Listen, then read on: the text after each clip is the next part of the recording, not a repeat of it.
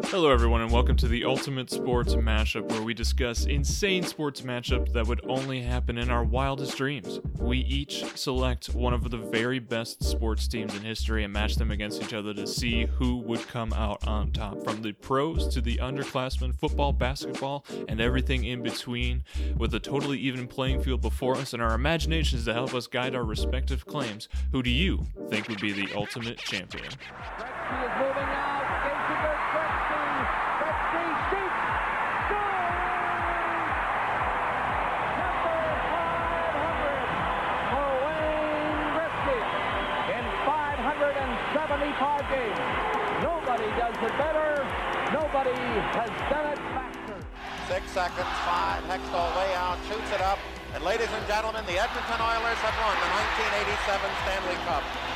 Grant Fuhr, who made major saves. Long to Lafleur. Lafleur dashing down, winds up with the shot. He scores! Lafleur! A blistering blast from the right side. 2 seconds left. Here it is. The game is over. The Montreal Canadiens have won the Stanley Cup for the 4th consecutive time and for the 22nd time in their history. A 4-1 victory here over the Rangers. And thank you so much for joining us on the Ultimate Sports Mashup. My name is Jay, your host, and as always, sitting across from me, I have my co-host Cam. How you doing today, Cam? What's going on, Jay? Everything is good over here. We're back on the ice, so that's always a good topic for us. We're back to hockey. Drinking a nice cold Leinenkugel here, so I'm getting my hydration on. And we got a little curveball for the listeners today, so everything's going good over here. How about you, Jay? I'm doing good. Yeah, I think the ice matches the current Wisconsin weather. Spring has not quite been given to us yet. It's looking a little icy out there right now even. And so, yeah, no, it's a good thing we're headed back to hockey today. I'm excited. NHL playoffs are getting started. And for once, I think for the first time pretty much ever, I'm paying attention. I think thanks to this show is actually like paying attention a little bit, which is something I never thought would happen. So I'm definitely appreciating the Ultimate Sports Mashup a little bit today. But yeah, you're right. We've got a special episode, not just because we're talking about hockey, not just because we're talking about some absolutely fantastic players, but because we have a guest. I am extremely happy to introduce my co-host from Super Bracket Bros, Elias Stokes. How you doing today, Eli? I'm doing wonderful. Thank you guys so much for having me. It's so interesting hearing Jay interact with the other co-host of his other show. And I'm comparing notes. Yeah, things are a little different. I think you guys, the listeners, are going to be able to tell Jay and I are newer friends. Eli and Jay, they go way back. So this is going to be really, really fun. And who better than Eli? He knows how things work.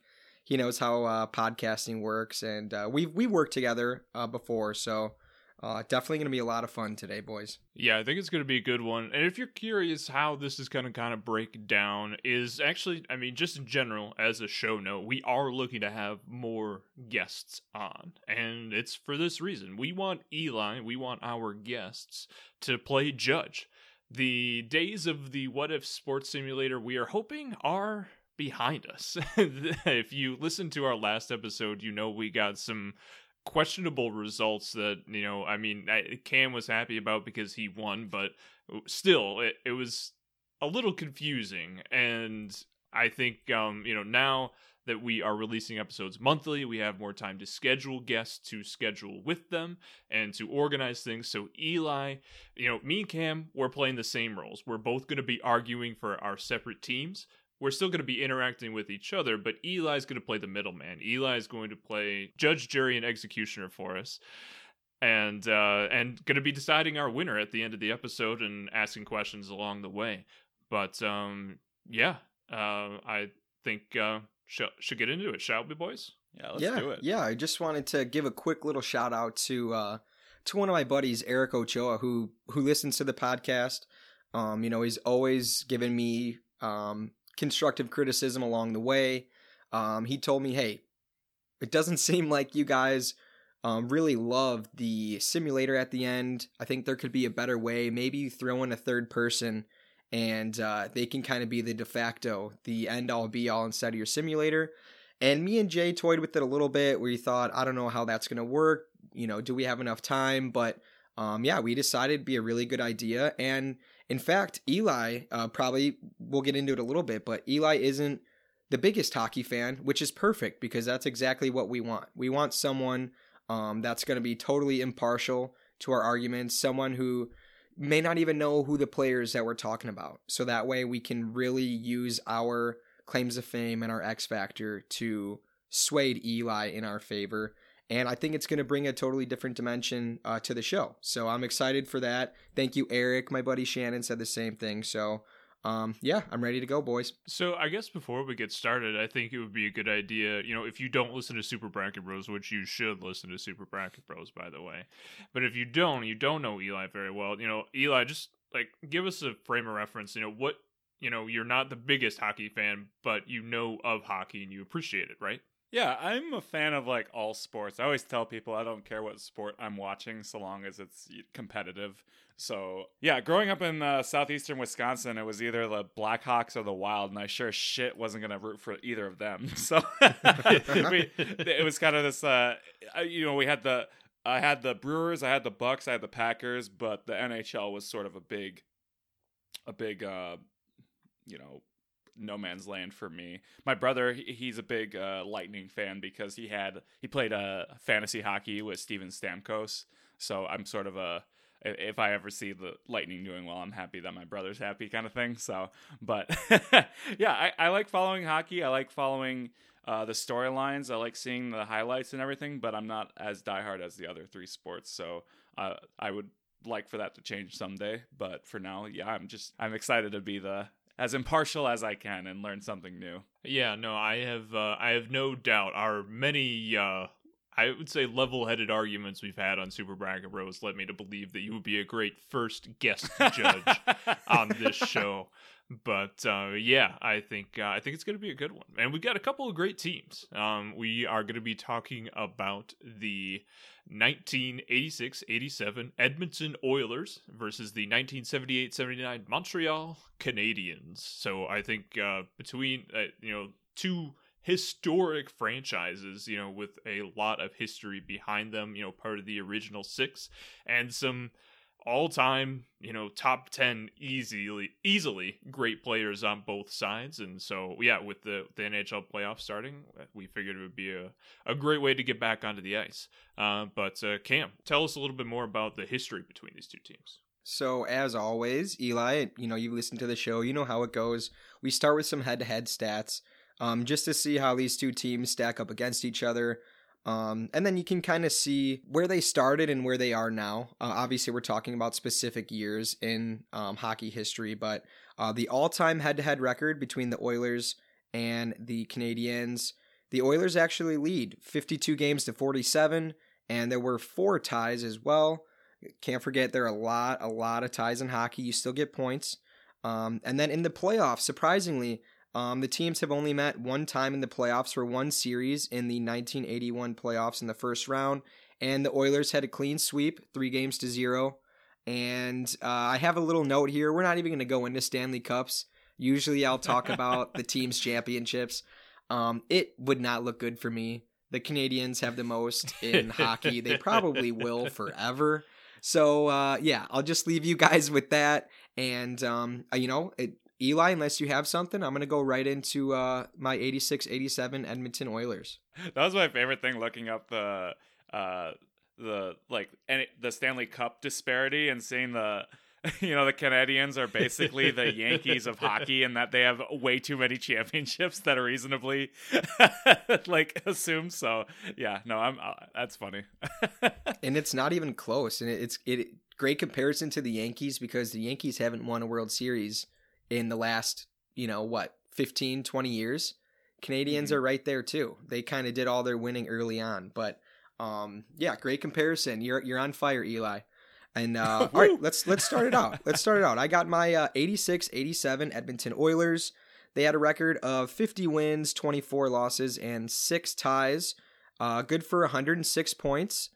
They finished first in their division, in the Smythe division, And this is actually our first time covering this era of hockey, where the divisions were named after players, coaches, GMs, and that era is from 1974 to 1993. So, we're still doing a good job covering really good teams, but now we're into a different era of hockey, which is great because I think our style on each team totally fits this era of hockey. So, a little preseason background for you.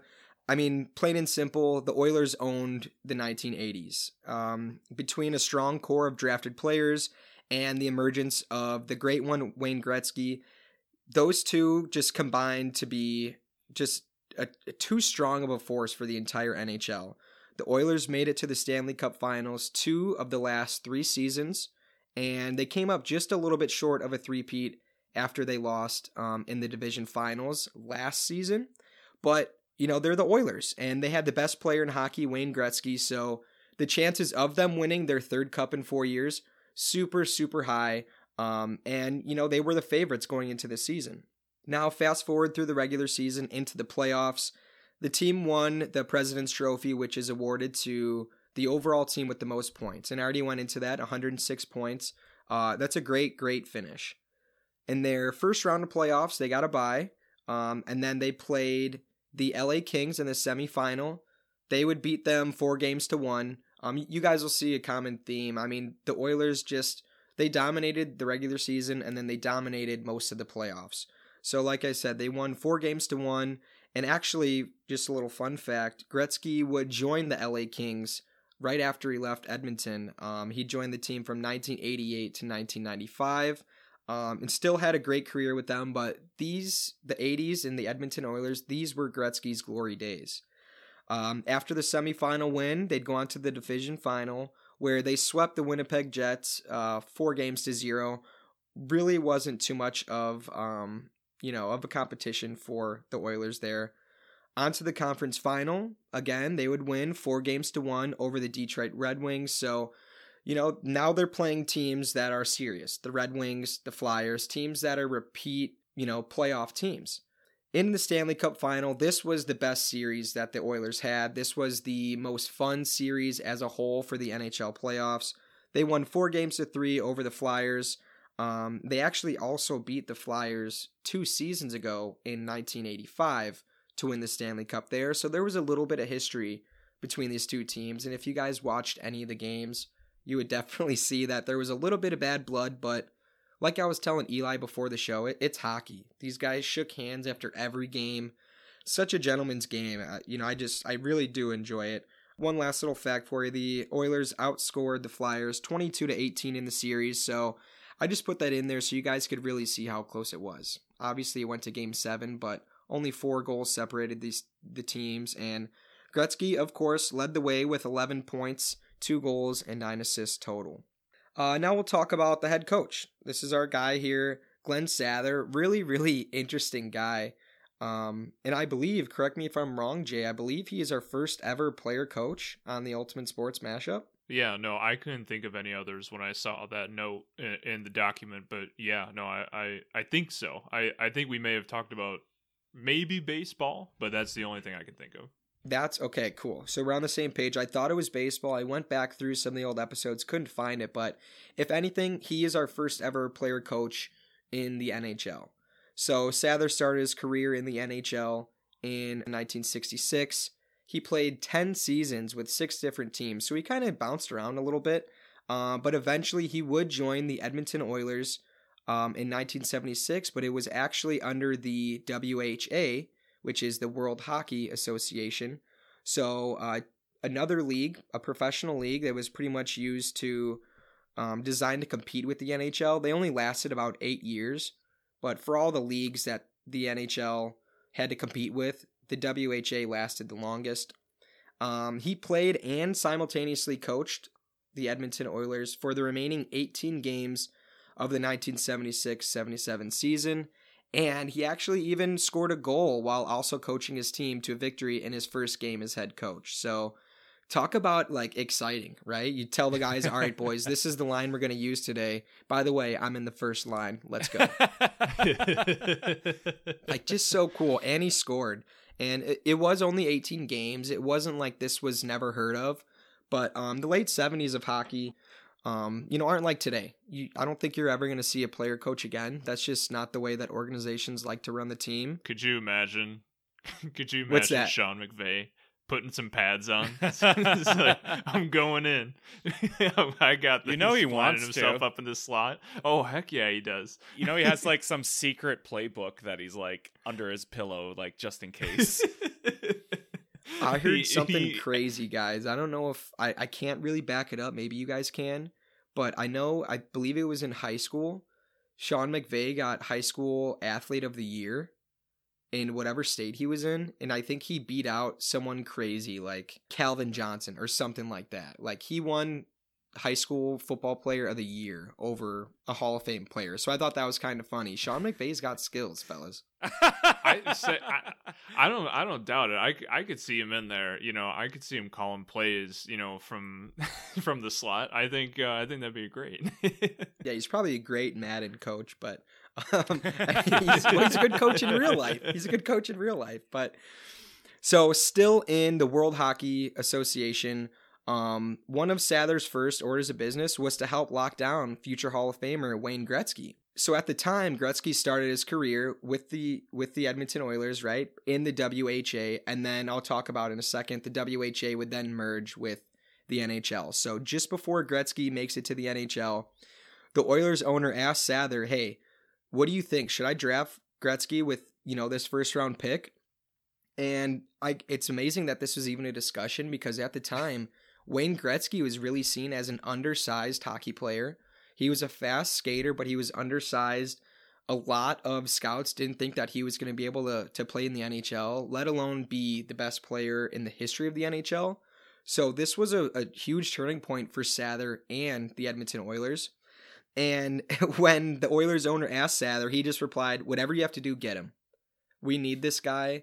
I can tell you he's going to be great. And that's what he did. Like I mentioned, the Oilers merged into the NHL in 1979, and Sather kept, he kept his coaching job. After making it to the playoffs in their inaugural season, 79, the Oilers promoted Sather to president and GM, and they figured, hey, you got a lot going on. You don't need to coach anymore. We'll hire a new coach. And at that time, Sather was the GM, president, making all these moves. He was responsible for drafting Paul Coffey, Jari Kurri, and Andy Moog. All those players I'm going to talk about today, all of those players were key contributors. So he did draft these players, but he wasn't coaching the team. After they started 4-9-5, not a very good start at all, any way you slice it, Sather was like, all right, I need to get back down there. I need to get on the bench, and I need to coach these guys.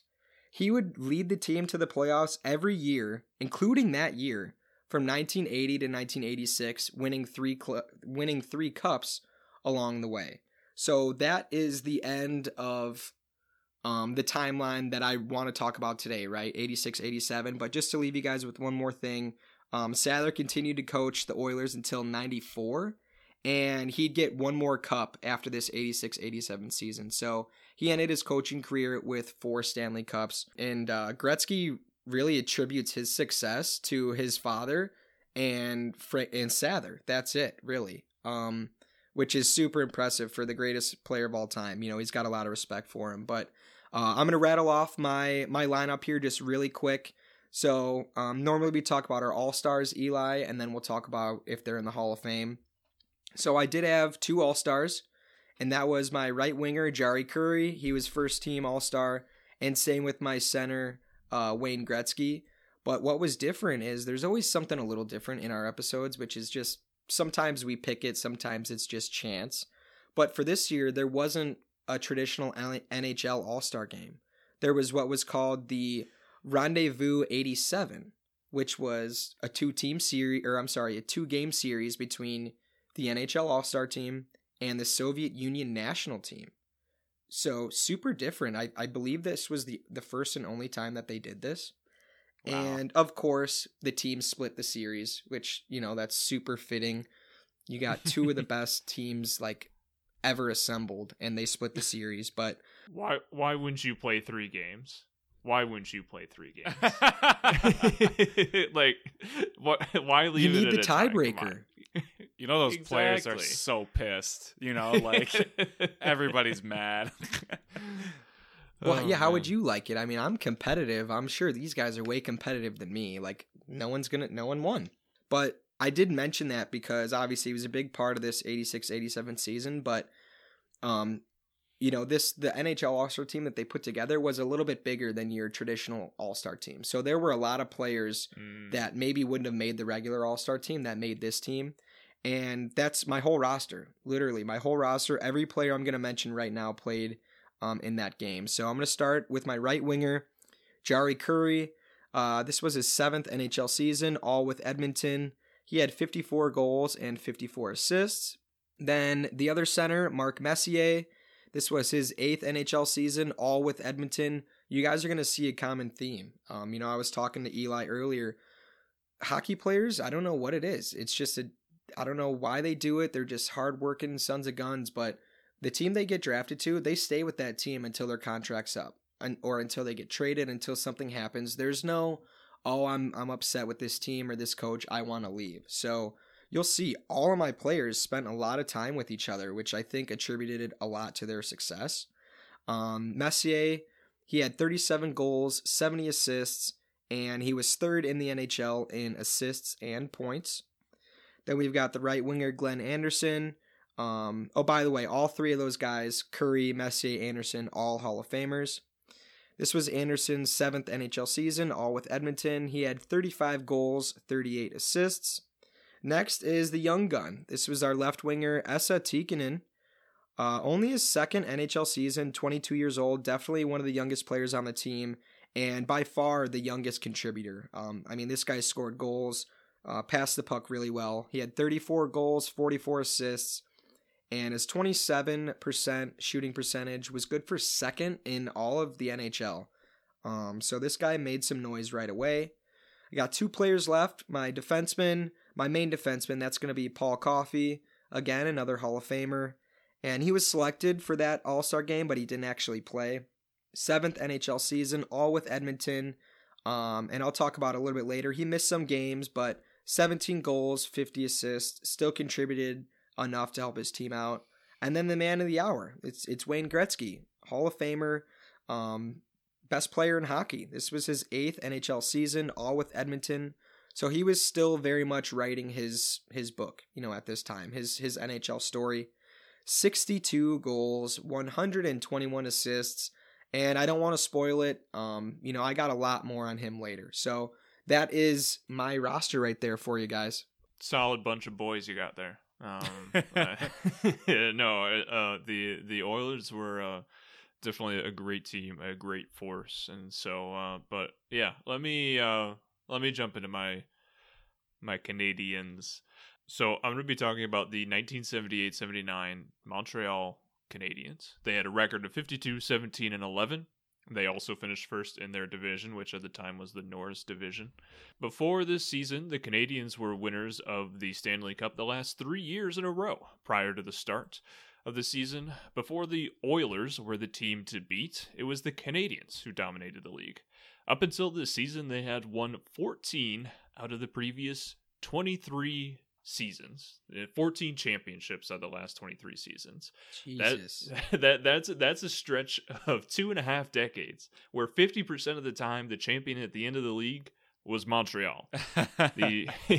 So this team today that we're talking about had a lot to live up to, and they were able to get it done. Having earned the 2nd overall seed in the playoffs with 115 points during the regular season, they were just one short of the top spot. They earned a bye before playing the Toronto Maple Leafs in the quarterfinals. They would go on to sweep them, going 4-0, but not without a fight. In the first 2 games for Montreal, they dominated, outscoring the Maple Leafs 10-3. However, there would be a combined 3 overtimes back in Toronto before our Canadiens would come out on top. In the playoff semifinals, they would face Rick Middleton and the Boston Bruins in a tight series. However, it was in Game 7 that Guy Lafleur would tie it up with 1:14 to go in the final period, and then it was Yvonne Lambert who would score the series-winning goal halfway through overtime. It would turn out that every game in the series was won by the home team, and the Canadiens capitalized the series in the Montreal Forum in dramatic fashion. Lastly, they would go on to win the Stanley Cup Finals in less dramatic fashion, toppling the New York Rangers 4-1. Having won their 4th consecutive title, they entered elite company in North American sports history, being the only team outside the New York metro area that has won 4 in a row in any of the major North American sports. And I thought that was interesting, like the New York addendum there, and talking about the Yankees and talking about the Islanders too. Both of those franchises have won 4 in a row. The Islanders, immediately after this Canadiens run was done, the Islanders would win 4 in a row, and then obviously the Yankees several decades prior to this, but nobody's done it since. Then head coach, a man that we've mentioned before on the show, Scotty Bowman. So I'm not going to spend too much time here. If you want to know more about Scotty, go back and listen to our Red Wings episode, which Cam does a great breakdown of Scott Bowman. But to sum it up in one sentence, he is the greatest coach in NHL history. Like that is without a fact, that is indisputable. He has more wins than any other coach in NHL history. He has won the cup with 3 different franchises. He's taken 4 different franchises to the finals. It's just an absolutely incredible coach. He's coached the Blues, the Canadiens, the Sabres, the Penguins, and lastly, he ended with the Wings. And he also holds the record for the most wins in Stanley Cup playoffs with 223. 9 total finals wins as head coach, and then later 5 as a member of the front office. So all around, one of the greatest to ever touch the game, period. Moving into my roster, I'm going to start with my man of the hour, the man that's going to take me to the promised land. I know Cam's got Wayne over there, but I've got right winger Guy Lafleur. Looks like Guy Lafleur if you're curious who this Guy is coming from, but it's Guy Lafleur. I have been recently informed in an off-air conversation. This was his 8th season in the NHL, 52 goals, 77 assists, and for context, he is considered one of the greatest players of all time. He is regularly in the top 10 all-time conversation. Then you have center Pierre Mondu. This was his 2nd season, 31 goals, 41 assists. Left winger Yvon Lambert. This was his 6th season, 26 goals and 40 assists. You've got a couple of contributors here. I'm going to talk about a lot of Hall of Famers later in this episode, but I wanted to give shout outs to the guys who, weren't in the Hall of Fame, who were big contributors that put up a lot of points. Then you have right winger Yvan Cournois. This was his 16th season. He only had 7 points, but he was the team captain. He spent his entire career with Montreal and is second all-time for most final wins with 10 as a player. His legacy includes many top 10 Canadian records, including 7th in games played, 4th in goals scored, and 7th in assists. Another Hall of Famer here, you have defenseman Larry Robinson. This was his 6th season. He had 16 goals, but he had 45 assists. This man was 6'4", 225 pounds. He was a big man to put on skates, and he was a punisher. Paired with the rock-solid Sergei Savard, it allowed Robinson to play extremely aggressively and make the rest of the team on the ice better for it. He was a 2-time Norris Trophy winner, and Norris Trophy, by the way, goes to the NHL's best defenseman of the year. And then finally, goalie Ken Dryden. Again, going to be talking about him later, but this was his 8th season. He went 30, 10, and 7 and had a 91% save percentage. But that is the roster and the coach for the Canadiens. And that's the end of my sentence. What do you think, Eli? Any thing that you want to chime in really quick? I mean, our teams are only 10 years apart. So, it's not like we're talking about like the 1950s hockeys compared to now. Is there anything that jumps out at you right away? Not so much specifically in the time era, but this is like one of those matchups I love in sports where you kind of have one team that's spearheaded by, one of the GOATs. Wayne Gretzky kind of gets all the media and is like the guy on the Edmonton Oilers. Whereas, like you said, Jay, that Scotty Bowman is the coach, the GOAT coach. So you kind of have this, you kind of have the Gretzky-led Edmonton Oilers versus the Bowman Montreal Canadiens. So you almost have like, the sum is greater than all its parts, or, the part that's the greatest of all matching up. I think that's a really cool way of looking at this. And obviously, the Canadians aren't slouches either. You got, all these Hall of Famers on it. But you also have like the Jari Kurris. I don't know. And there's just a lot of like moving parts here that I'm super interested in seeing how they match up, because like you said, they're so close in years and time frames that it's not going to be, they could probably have played each other out of retirement and they would have been fine. So yeah, for sure. I think that's a great way of looking at it. When I first looked at this matchup, I was looking more player versus player, right?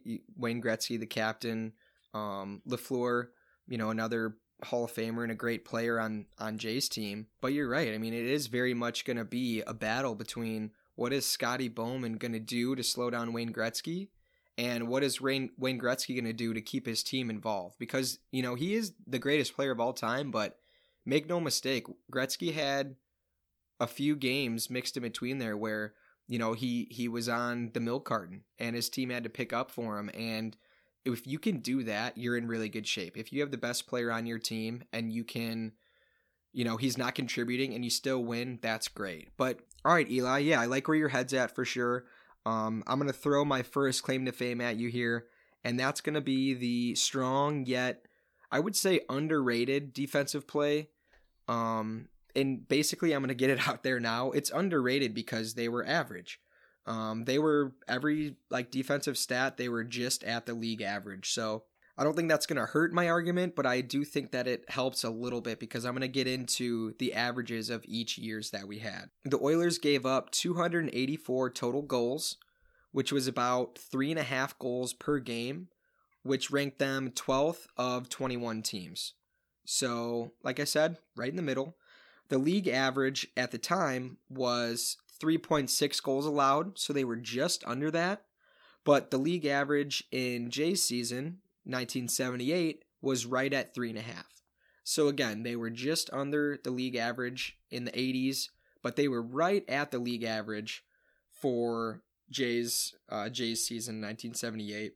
Just shows that they could still play with the best of them, even though we're talking about a few different seasons here. They were 9th in power play goals against, and that's when the defense is shorthanded and they have a player or a couple players in the penalty box. And obviously, I mean, it's hard to stop a team from scoring when they have more players on the ice. But this team, they were solid. Each player had very high IQs. Sather, being a player coach, I think helped in this scenario. Killing the puck, making sure that teams don't get those easy goals. So when Gretzky could stay on the ice. I'm going to break down 2 defensemen and then 2 goalies really quick. The first defenseman I already talked about, that's Paul Coffey. He was a true offensive defenseman. He pushed the puck into the zone just like any of the offensive players would, except for he was a madman. He would push it into the zone, try and help his team score, and then he would skate all the way back down the ice and play defense. So, you definitely get that a lot more nowadays. I think players can play both ways. Their skating ability is just top notch, but Paul Coffey was phenomenal at that. And he actually did miss 21 games this season. But if you look at it, I mean, he still managed to collect 67 points, which was good for 6th on the team and still led all of the other defensemen on the Oilers. So I just wanted to make sure, Eli, that you saw his numbers were still really good. Imagine if he played a whole season. Imagine where his numbers would have been. Imagine how much more winning this team would have done. And last but not least, Coffey averaged 0.85 assists per game, so just under 1 assist per game, which was good for 4th in the NFL, 4th in the NHL. So super impressive there. Another defenseman, Kevin Lowe. He was an all-star this year for that all-star game. He was the alternate captain for the team. So obviously, being the captain, an alternate captain, I should say, you're doing things right. You're respected by your peers. You're respected by your coach. He was just a natural-born leader who did anything the team needed him to. This year, he had 8 goals, 29 assists, and his plus-minus was 42. So the plus-minus calculates if a player is on the ice when his team scores, and when the player is on the ice when his team lets up a score. So plus, you get one every time you're on the ice for your team's goal, +1. You get a minus for every time you're on the ice for when the opponent scores. So he was 42 above, which is fantastic. And again, he's got that championship experience, 6 total Stanley Cups in his career. I really look for Kevin Lowe and Paul Coffey to slow down Jay's offensive attack, and I think that they're more than capable, especially given that they can score as well. Then I've got 2 goalies who split time all year, which you really don't see a lot. If you have 2 healthy goalies, usually you'll play one the whole season until you need to play the other. But that just wasn't the case. They kind of Sather rode the hot hand. I'll start with the younger guy here, Andy Moog. He played in a few more games, so he played in 46 games. He had a 28-11 record and an 88 save percentage. And he was 4th in the NHL in wins. And again, imagine if he played the whole season. I mean, I'm pretty sure we can use some pretty easy math. He probably would have led the league in wins, which as a backup goalie would have just been fantastic. So, again, Eli, I just want to reiterate that having 2 goalies and 2 lights out goalies doesn't happen a lot. So this was a really, really good problem to have. And then my last goalie, my main goalie, he was an all-star this year, and he is a Hall of Famer as well. He played in 44 games. He had a 22-13 record, but he was our playoff goalie. He played in 19 of 21 games in the playoffs with a 14-5 record, and he upped his save percentage just a little bit. He had a 90% save percentage, and the number that I really love is the 2.47 goals against. Anytime you're under 2.5 is fantastic. You don't really get too many goalies that can go throughout the playoffs where you're playing the best of the best, and he's letting up less than 3 goals. Last but not least, he won the Vezina Trophy the next season, so after this, which was awarded to the best goaltender in the NHL. So this team, Sather had just an embarrassment of riches at his disposal. He had the best player in the league. He had basically the best goalie in the league, but not only one, he had 2 of them. And then he had defensemen who weren't afraid to score. So I started this as my claim to fame number 1 because I think this is going to be my first line of, sounds weird, but it's going to be my first line of offensive defense, where we need these guys to keep Jay's team at bay. But the main argument that I have is that if everybody's playing, clicking on all cylinders, you're going to forget it. Somehow, you're going to forget about Wayne Gretzky, and when you do, he's going to snipe one in the back of the net. And then you're fucked. You're fucked because he's going to get hot, and there's nothing you could do. He is the best player in hockey, but I'm going to save that for my X Factor. So there you go, Jay. I started with defense for you. What do you got? Well, I have potentially the greatest team ever assembled. I think as Touché. a unit, my team dominates. The greatness is almost unfathomable. So I'm gonna try to put it into words here. And basically, my first claim to fame is that my team overall has the experience. You know, so many of them were the best in their positions in their years. It's ludicrous. But this team won more consistently. They snatched a Stanley Cup in 1986 in the middle of the Oilers winning streak, I will add. While the Oilers, won 2-2, and that's great. The Habs, they won 4 in a row, and that's greatness. And while the Oilers had 7 future Hall of Famers, the Habs had 10 on their team. They had 2 left wings, 1 center, 2 right wings, 4 defensemen, and 1 goalie, all in the Hall of Fame today on this team that we're talking about today.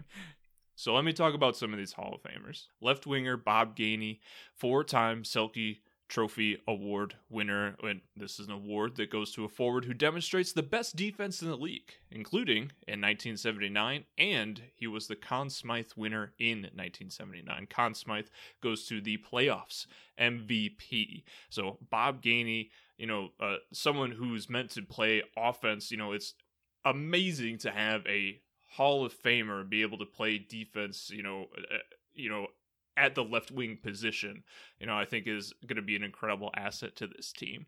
Then you have left winger Steve Shutt. He was the first left winger to ever score more than 60 goals in a single season.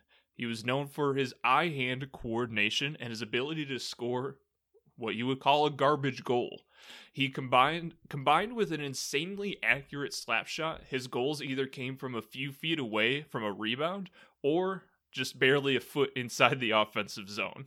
All of his goals, were wildly different, lengths away from the actual goal, and truly a joy to watch. Then you have center Jacques Lemaire, one of 6 players to have scored 2 Stanley Cup winning goals. Maybe not as prolific as the other Hall of Famers here, but he was clutch and consistent too, having scored more than 20 goals in each of his 12 seasons in the league. Then you have right winger, the captain I mentioned earlier, Yvan Cornier, nicknamed the Roadrunner. The captain of this team did not have the best year this particular season, but I'd argue that he didn't need to. I would say if he had been on a different team, he would have scored a lot more points than he did this particular season. He would have needed to. But he was truly here just to provide championship experience. This was towards the end of his career, and he had won 7 or 8, maybe 9 up until this point. This might have been his 10th. And so he truly, I think, is like a team that's already won 3 championships in the last year. You don't probably need a heck of a lot of championship, experience, but this guy has more than any, and so he's able to, provide a lot of that coaching, from a player standpoint. I think that is going to be vital. Starting out the defensive line, you have Rod Langway, nicknamed Secretary of Defense.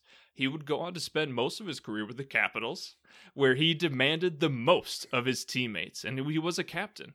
He is a 2 times Norris Trophy winner, which I believe was mentioned already, goes to the best defenseman in the league. You have defenseman Sergei Savard, Conn Smythe winner in 1969, and in 1979 he won the Bill Masterson Memorial Trophy, which is given to the player who most exemplifies sportsmanship, perseverance, and dedication to ice hockey. So it's a sportsmanship award, but he won it this year, so all around good guy. And like I mentioned earlier, he played opposite to Robinson, and those two together made it an amazing team. Then you have defenseman Guy Lapointe. While Langway was a piece of the championships, it was Lapointe who was the third piece behind Savard and behind Robinson. He was sort of the third person in what was considered a big 3, and he played in 4 All-Star games during his career, and of course, would later become a Hall of Famer, just like every name I just mentioned. At goalie, you have Dryden. He was second in his respective season in save percentage in the entire league, while neither Moog nor Fuhrer were in the top 10 of their league during the regular season. Dryden won the Calder Trophy for Rookie of the Year and Conn Smythe in 1972, and he would win the Vezina Trophy 5 times during the course of his career, including in 1979. And so my argument is that we have 10 Hall of Famers. That is enough to make up 2 entire lines of a hockey team. It just doesn't stop. When the first line goes down, the second line comes in, and they are Hall of Famers as well. And you have 4 defensemen, who are more than willing to knock Gretzky on his ass. And I think that is going to happen so much during the course of this series. I think Gretzky is not going to be able to get a clear line. Obviously, he's an offensive machine. I cannot possibly hope to contain. He's going to get his goals. He's going to get his assists, but perhaps maybe we can knock him down just enough times, to prevent a massacre. And so I think just generally overall, if one goes into the penalty box, it doesn't matter. We've got every single position, we've got Hall of Famers. And I think that experience, I think that level of ability, I think all of it being brought together as a team. It's not like these guys I would say outside of Langway, outside of the Secretary of Defense, who went on and earned a Hall of Fame career because he was with the Capitals, all these other guys, it's because they won in Montreal. It's because they won during these years, and so they brought each other to the Hall of Fame. And I think their togetherness as a team and their ability to lift each other up as Hall of Famers is what's going to take us to the promised land today. And Eli, just before I let you chime in, I got to give Jay a quick jab. We already talked about the goalies, my goalies, right? I have 2 of them. And so Jay did mention that neither of my goalies were in the top 10, and that's true. But, we already deduced that had my goalies, one of them played a full season, maybe they'd be up to par with Jay's goalie. And then again, I got to go on the other side because I'm just a nice guy. 5 Vezina trophies is crazy. That's super, super impressive. These guys own the 70s much like the Oilers own the 80s. So, Eli, I know we threw a lot at you. What can you take away from our arguments there? I kind of see you guys are kind of expounded on sort of the theme that you set up in the beginning, where it's like Gretzky versus Bowman. You guys sort of like compounded that.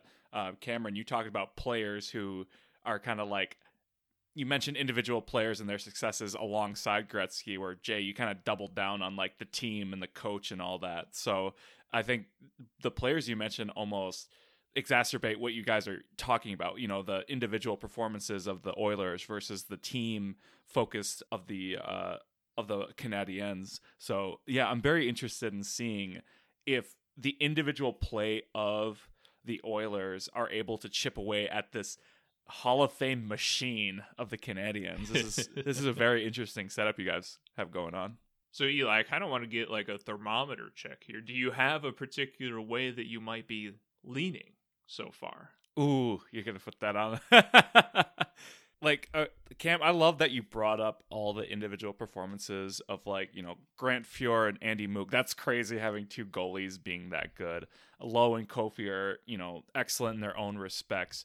But Jay, you came out with the Hall of Famers like a bandolier on your belt, just throwing at ammunition. So right now, it's hard to argue, especially in a team game like hockey. It's not like the NBA where you see a lot of individual performances being able to lead a team consistently to championships. Hockey, the best players on the ice for not even like 20 minutes of, not even a full period. So in terms of that, Jay brought up a really good argument by bringing up all these Hall of Fame talent. But so, yeah, I would say that's compelling, but it's hard to, it's Gretzky, man.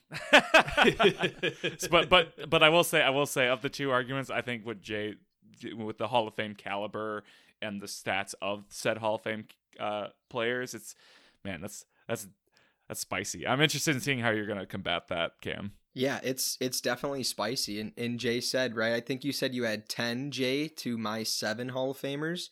So it doesn't seem like much, but if you have 3 more players who are just fantastic players than I have, I mean, that's hard to combat, right? But I'm going to do my best here. And of course, I have to start with the great one. And that is Wayne Gretzky. So we're skipping our second claim to fame and we're going right into our X Factor. And my X Factor, I named it The Great One and His Great Team. And I think that's even more fitting because Eli was saying, I kind of went individual at first. Now I'm going to give you that team aspect in how they worked really, really well together, and hopefully that'll save me a little bit. So, the great one and his great team. Jay's Canadiens team was great. One of the greatest ever. When I was doing my research, I was hoping that they would put this Oilers team above Jay's Canadiens team in, the hockey history, but really they were really close, but Jay's team just has the numbers. So I will give you this. I had 3 Oiler players that scored over 100 points in their season compared to Jay's 1. So I've got 3 players who are capable of putting the puck anywhere it needs to go. You had Gretzky, Curry, each scored more goals than Jay's highest score. You had Gretzky with 62, Curry with 54, Jay's highest score with 52. So I've got 2 guys, 2-on-1, a little bit better. And then as a team, the Oilers did score 35 more goals total on the season. So the offensive power isn't a question. I wanted to start defensively to really open this up, but let's go into Gretzky quickly here. He just, and you guys know this, Eli knows who Gretzky is, even though he's not a big hockey fan. He just always looked like he was the best player on the ice. You know, he had great vision, really, really fast skater, and a high IQ for the game. And I mentioned before that he was a little bit undersized, but he made up for it everywhere else. No look passes, just a slap shot from hell, a guy that was able to, first off, I think it helps being a great player where you're taking the pressure off of your team a little bit. I mean, he's getting double, triple teamed, not like basketball quite like that, but anytime he has the puck, they're crashing him. So that gives his teammates a little bit extra to work with. Gretzky won basically every single award given out to offensive players this season and throughout his career. I'm not going to name them all. I mean, it's an endless list, really, including this year where Gretzky got NHL Player of the Year. In this season, 1986, Gretzky finished first in the NHL in goals, assists, points, plus minus, total goals on ice for, and points per game. He averaged over 2 points per game. That's insane. I mean, so dumb.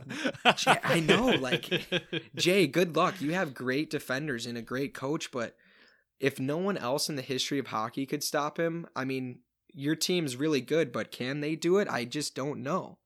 This year, Gretzky had 4 hat tricks, and like I mentioned, just no one was able to stop him over the last 15 years of his career. So I really don't think this Canadiens team will be the ones that slow him down. But if by some miracle they do, I've got Jari Kurri, who is the team's second best goal scorer behind Gretzky. Ice in his veins. No moment or game was ever too big for this guy. He had 10 game-winning goals, which was tied for second in the NHL. Let alone, you're playing next to Wayne Gretzky. So for you to get the puck and close out the games 10 times, super impressive. And Gretzky Kurri is widely regarded as one of the best, if not the best, duos in NHL history. Jay and I have covered a lot of good teams. We covered the Red Wings. We covered a Pittsburgh Penguins team. These two guys were unstoppable, Jari and Gretzky. And if, say, that doesn't work, you somehow lock up those two guys and they don't do what they're supposed to. I've got 2 more players. I've got Anderson, who is a very consistent right winger, gave a lot of stability to the team when Gretzky and Kurri were on the bench, even though they weren't on the bench for very long because they were always changing their lines. Anderson played in all 80 games. I think that was something I really wanted to talk about because to play in all 80 games is super impressive with how physical hockey is. And for his team to be this good, he really didn't have to play in all 80 games. They were winning games without him. They were winning games when Gretzky wasn't great. But as a team, these guys just clicked so well when the moment mattered. In the playoffs, I showed you their records. They were fantastic. Last but not least, you had Messier, super intense player. He was the hard-nosed physical guy who, played like he had a fire lit under his ass. He was so serious that I wonder if his own teammates got upset with him sometimes. Like, dude, live a little. We're the best team in the NHL, right? But he didn't care. He just wanted to win every game. Career high for him, 107 points. And I think this is my best stat that I can give you, Eli, and to the listeners out there that is really going to bring my team together. Because you're right, I have a lot of individual players, but those 3 guys that I mentioned, Gretzky, Kurri, Messier, they finished the NHL season 1, 2, and 3 in points scored. First, second, and third. I tried to look it up. I don't think I've ever seen it. That's ridiculous. It's ridiculous. It is just so crazy how good these guys are, how skilled they were with the puck. And then one last thing. I'm sorry, Jay, I totally went over the X Factor time, but these guys to score that many goals, it's unheard of. And to go 1, 2, and 3, it's obviously no wonder they won so many games, but these guys have played together 5, 6, 7 years. They built up camaraderie. They built up a style of play that the NHL figured out but the teams that they played could not. So that is the last thing I have for you. I went defense first, then changed it up on you for offense. I hope that brought my team aspect a little bit more in picture for you, Eli. But that is all I have. Jay, good luck. You're going to need it. So for my final X Factor, and maybe I could have gone a different direction here, but I wanted to make the argument that not that Wayne Gretzky isn't as great as you think he is, because he is. He actually is. Like, him and Lemieux are on a different planet, man. Like, though they are playing at ability unseen today. And I'm not going to argue against Wayne Gretzky, but I am going to argue that Guy Lafleur is closer than you think. I think there's some key stats. I think that, that he bridges that gap enough that the rest of the team makes up for that small gap that I think exists. So let me get into it a little bit more. So Lafleur, 3-time Art Ross Trophy winner in the last 3 years leading up to this year. 2-time Hart Trophy Award winner also leading up to this season, and won the Conn Smythe in 1977. So he's got awards. Maybe he doesn't have every single one from the 1980s like somebody else, but he's got awards. He was the best player in the league at this time. To compare the two a little bit, Guy had 0.5 goals per game. Wayne Gretzky, 0.6. 0.6, obviously better than 0.5, but it's pretty close. In the grand scheme of things, that it's pretty close. Shooting percentage-wise, Guy Lafleur had 15.9. Wayne Gretzky, 17.6. Wayne Gretzky, a little bit more accurate, but again, not by a whole heck of a lot. And this is one thing that I did think was interesting, is that Lafleur had 98 game-winning goals versus Wayne Gretzky's 91 game-winning goals. So despite having a shorter career by a few seasons and, being less prolific, Lafleur, he was more clutch. At the end of the game, Lafleur was the guy that was going to have the puck, that was going to be able to put it in. Like I said, there's no doubt that Gretzky is greater, but I think that Lafleur is right there. And I would argue, in fact, that Lafleur was more clutch than Wayne Gretzky. Wayne Gretzky was an offensive machine, but Lafleur had a bit more touch in those final moments of the game. In their respective seasons that we're talking about today, Lafleur made 13 game-winning goals and 2 game winners in the playoffs. Gretzky had 4 in the regular season and 0 in the playoffs of the years that we're talking about. So I would argue that Lafleur is good enough to, and they're to say that you're good enough to get close to Wayne Gretzky makes you one of the greatest players of all time. I understand that. But which is an amazing compliment to him, and I think he's good enough to get us to the promised land. I think he's good enough to get us over the top. Whereas Wayne Gretzky might score 3 goals, and then you might have Messier come in with 2 more, but then the Canadians are going to score 6. And it's going to come from 5 or 6 different players, and so that is my final X factor, that Guy Lafleur is good enough. I love it. Eli, any questions, comments, concerns, anything that's sticking out to you there? Man, this is crazy. You guys have brought such interesting teams. Again, I just keep going back. I love that Cam brought up all these individual performers. It wasn't just Gretzky. Jari Kurri was amazing. Messier is also in the league. The 1, 2, 3, that's in points, that's almost comical. You don't even see that in video games. But to Jay's point though, Lafleur, he has his own success, and the kind of the point has been he's been the leader of this team made up of Hall of Fame talent. So yeah, if we're doing a little thermometer check based off of these X factors, man, Cam made such a persuasive argument with just the absurd ability of the players on the Oilers I'm kind of teeter-tottering between the two right now. Yeah, I think, and that's great. At least we presented, really good arguments, right, on both sides. And, Jay's got something to say, but just before that, the game-winning goals, that actually is pretty surprising, to be honest with you. I didn't think that they would be that lopsided. But the only thing that I have for you in that aspect was then we went into my guy, Jari Kurri, who had the 10 game-winning goals. And when Gretzky wasn't scoring, there was always that second option. And guess who was making that pass? It was Gretzky. So he never got really shut down. There were just games where he had 1 assist instead of 3 goals. So there was always a chance that Gretzky was going to make it happen. In fact, I would argue, looking at the stats, I wish I would have got to see Gretzky play, right? It's like one of those Michael Jordan things. The videos don't do it enough justice. But I would almost argue that Gretzky was a better passer than he was a scorer.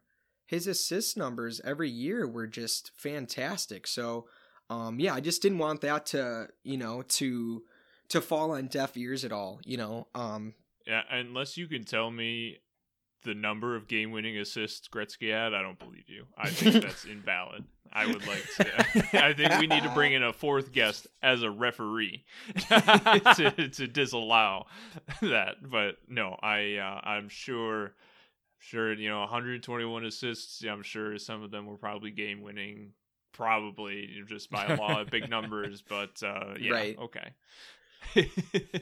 So Eli, did you know any of these other players? Have you heard of any of these other players at all on either team? Yeah, I've heard of I should say I've done some minor hockey research in my several attempts to get into hockey. I know about the Currys, I know Messier, I knew Lafleur, but a lot of these, deep cuts, they're not as common knowledge to a super casual fan like myself. So I had no idea about, all those, how insane the Habs legacy was, in the 70s, or even that, I'm also still strung up on that goalies that Cam brought up. That is so stupid to have 2 goalies that are both so excellent.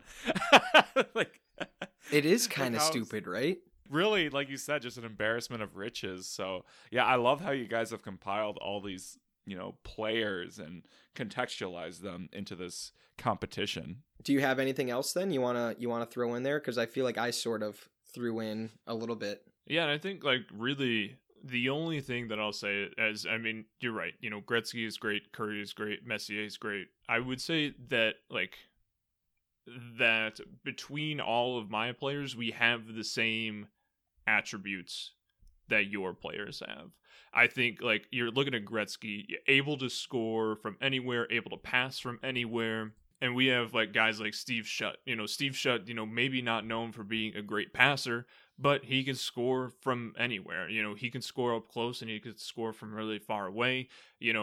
We have different guys who have different abilities, and I think make up the abilities of Wayne Gretzky or Kurri or Messier. And I think, I think your top 3, obviously you have 7 Hall of Famers. I have 10. But we have there's an upper echelon of Hall of Famers, and I think, my top 5 Hall of Famers equal your top 3. I think those things kind of battle each other out. But that was the last thing I wanted to say. But I think it's time to toss it over to Eli. What do you think? I think it's time, man. Pressure's on you, buddy. Oh no.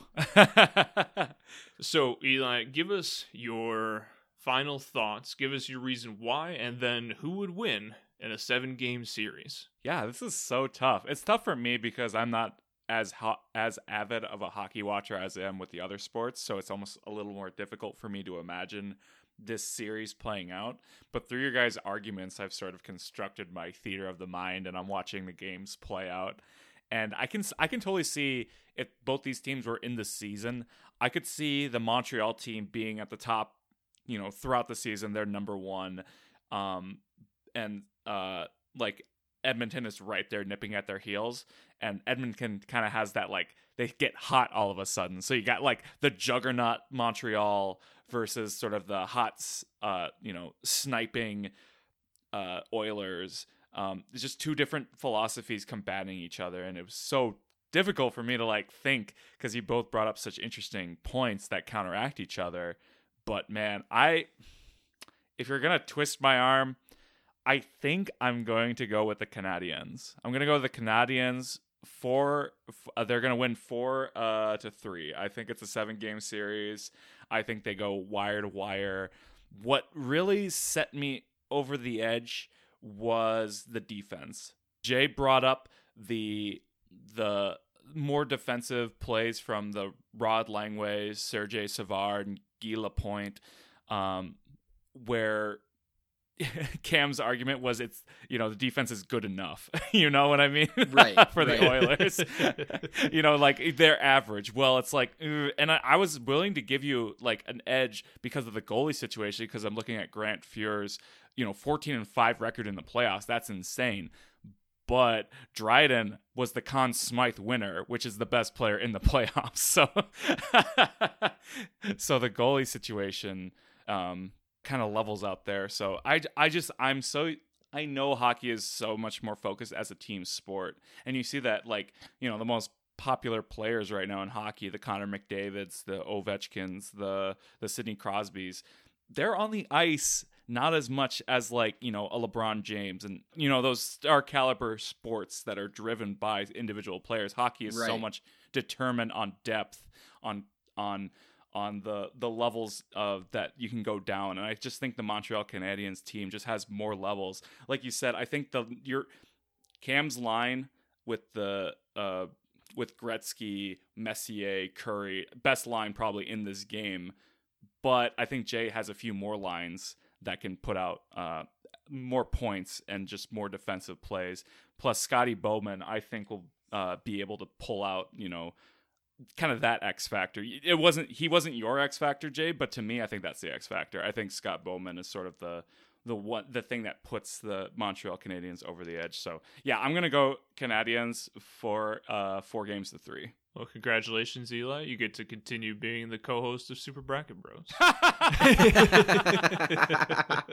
I see him holding up my contract right now, and he didn't rip it. Like, he was pulling a ripping position as I was giving my reasons. I'm glad you brought up Bowman, because he was, when we got done talking about our coaches and our rosters, you talked about Scotty Bowman, and you're like, okay, so Jay has the coach, Cam's got the player. How is that going to break down? And I think you dissected it perfectly. How these brackets go, right? I mean, you Super Bracket Bros. You guys know how these brackets go and what goes into them. So I totally respect your opinion.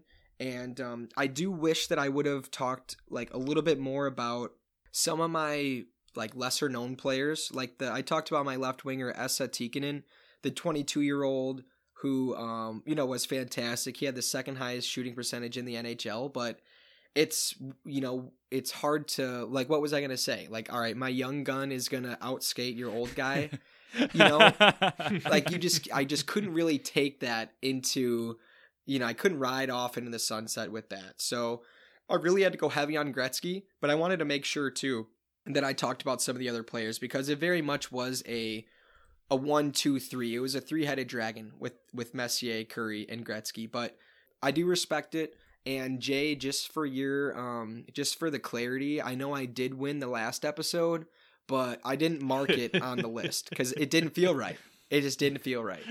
So yeah, just so you know, I wasn't super happy about it, but I loved it. I loved that Eli came in and listened to everything, and I hope you got everything off your chest that you wanted to, Eli. I hope we gave you enough time. Yeah, for sure. You guys gave me so much that it was difficult to process it all and to make it as succinct as possible. So I tried my best, but no, it was so fun. Like, this might be the thing that finally gets me over that hockey fandom edge, So yeah, I think think we might have entered a new era of the Ultimate Sports Mashup. I think this is going to definitely be the way to go, and I definitely appreciated your insights, Eli. Obviously, I appreciate them more because you picked me, but I think that you did a great job breaking things down and explaining your thought process, and I think has given us a lot of pointers going forward. As we work with guests who maybe we're less familiar with, that I don't have,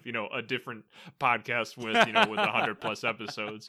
I think we've got some good pointers going forward and a pretty good structure. But so thanks for taking the time to come on, Eli. I really appreciate it.